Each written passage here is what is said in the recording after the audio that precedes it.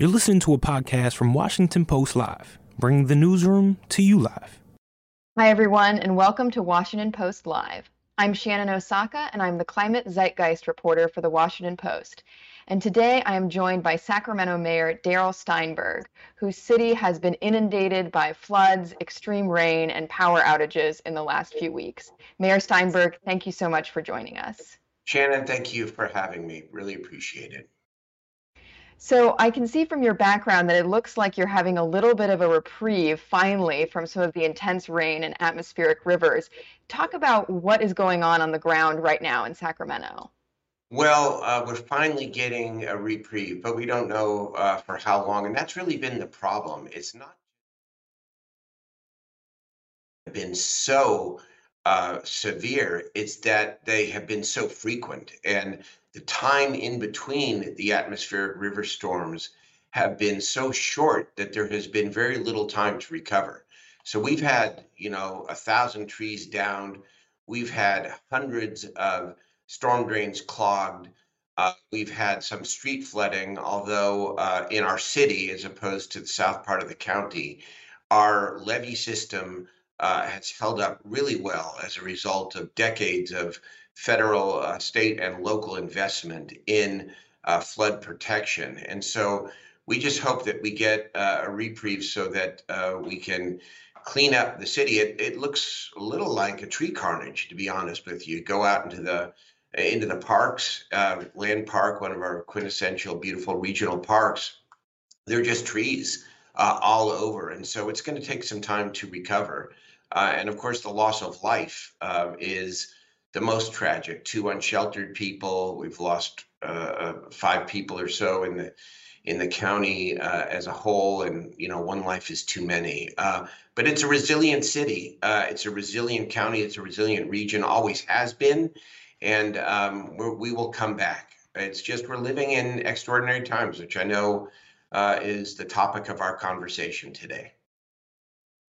Absolutely. And, the media has a tendency to focus really closely on these storms and events when they're happening and then move on. But at the same time, it's a lengthy recovery process. Lives have been lost, property has been damaged. How long do you expect this recovery to take? I think it's going to take weeks, if not months. I know that I'm really proud of our public employees, I've got to say. Here at the city, the county, the municipal utilities district.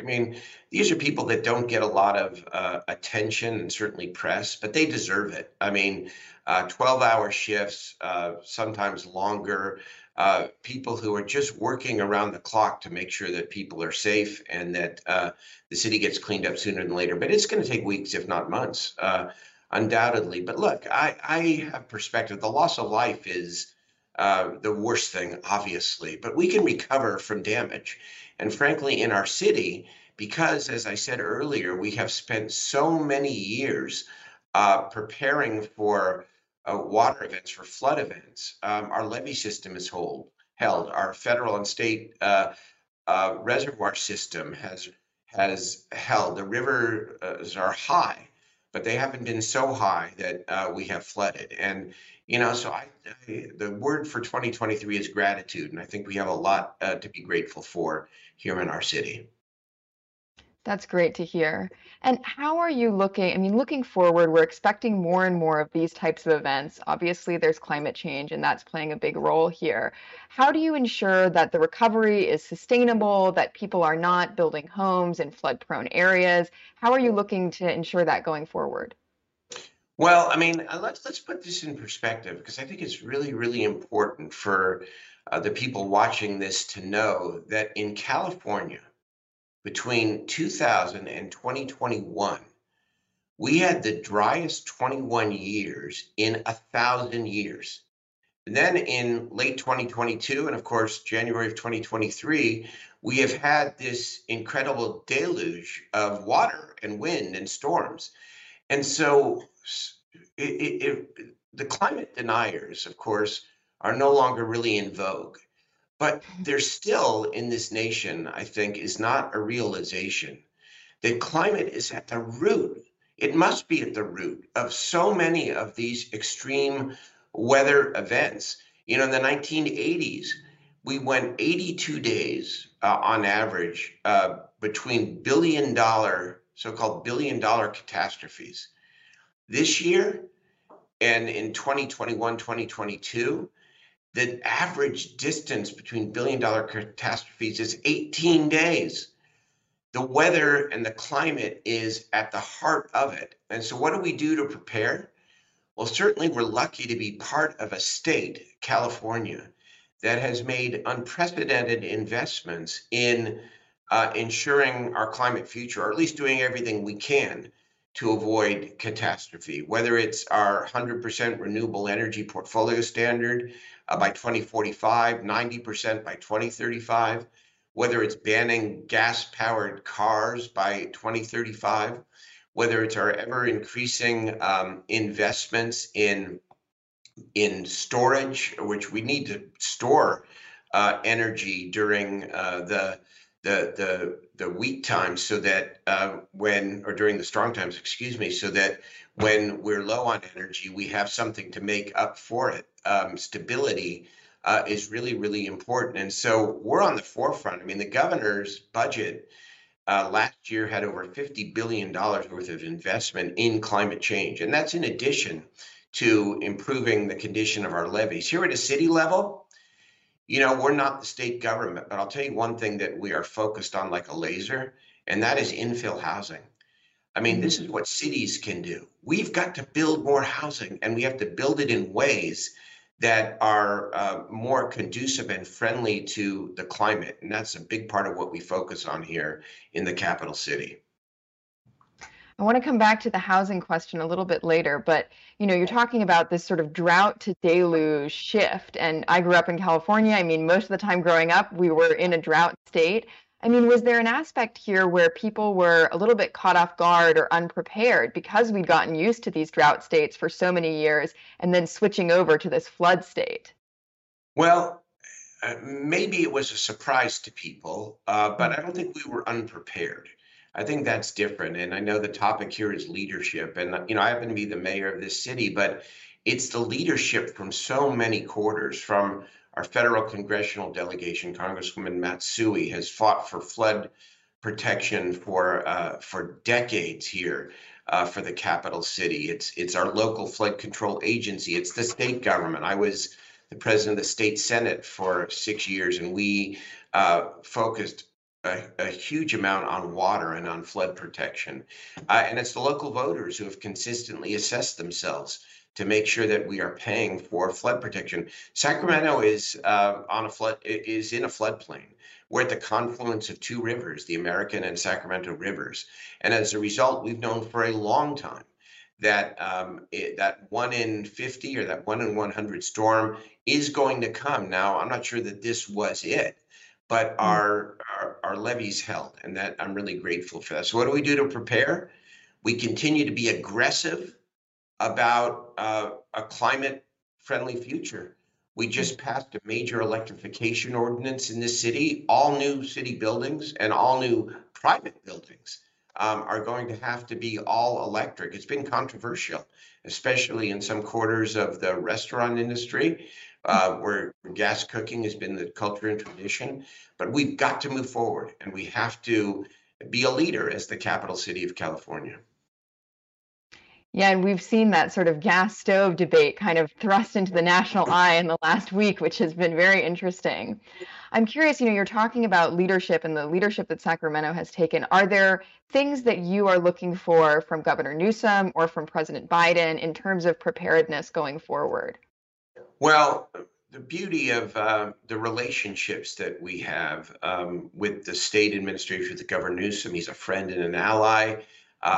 Vice President Harris was my colleague in state government for years. They've reached out directly, and I've offered anything that we need. And certainly the federal share under Build Back Better, the resources available through FEMA, the offers to help us with the cleanup, they are very responsive to everything that we need. But really, this is a human endeavor to clean up. It's really our public workforce. It's our communities that are going to clean up the city. And then You can't prevent, here's the thing, we cannot prevent the next climate event, the next deluge, but we can prepare and continue to make sure that not just our generation, but future generations maybe have a different future because we have achieved carbon neutrality and we've begun to turn the tide in terms of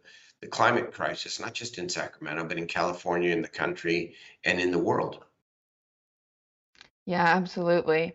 I mean, and I think one thing, again, from growing up in California, there is this sense that, all of these weather events are coming more and more frequently, more and more quickly. And so people are facing wildfires, they're facing droughts, they're facing floods. I mean, what do you say to your constituents about who are maybe concerned that living in California is just becoming an increasingly dangerous proposition? Well, I say that what's happening in California is happening in different ways throughout the country. I mean, you think about what people on the East Coast and the Midwest live through with winters. You think about hurricanes. You think about tornadoes. What goes on in the southwest of this country, and so we are not alone. And California remains a beautiful place to live. It still is the center of the greatest university system in the world. It is still a land of opportunity. It's a growing state, and so what comes with that are challenges, But here's what I say: that what we can control, we have an obligation to control. That what we can prevent, we have an obligation to prevent. That we have an obligation to prepare for, we must prepare, and that's what really this is about. I mean, California is leading the nation and the world when it comes to climate. You look at the AB 32 back from the old days in 2004, where we set a standard to reduce greenhouse gas emissions below 1990 levels dramatically. We're not there yet, but we're getting there. The 100% renewable portfolio energy standard, banning gas-powered cars and forcing this transition to electric. 18% of car sales in California last year were electric cars. Now, I guarantee you that number is going to increase, and it's going to increase more dramatically in California because of the incentives and because of the investments. That's all we can do. You control what you control. And what you can't control, you just work together and stick together. Absolutely. Yeah. And it has been amazing seeing the shift to electric vehicles in California that started slow and then now it's really taken off. When thinking about Sacramento, I mean, you talked about that new building electrification plan. What else is Sacramento doing as a city to mitigate climate change and to cut its own carbon footprint? Well, we need to do a lot more. That's for sure. We need to build out our public transit system in a smart way.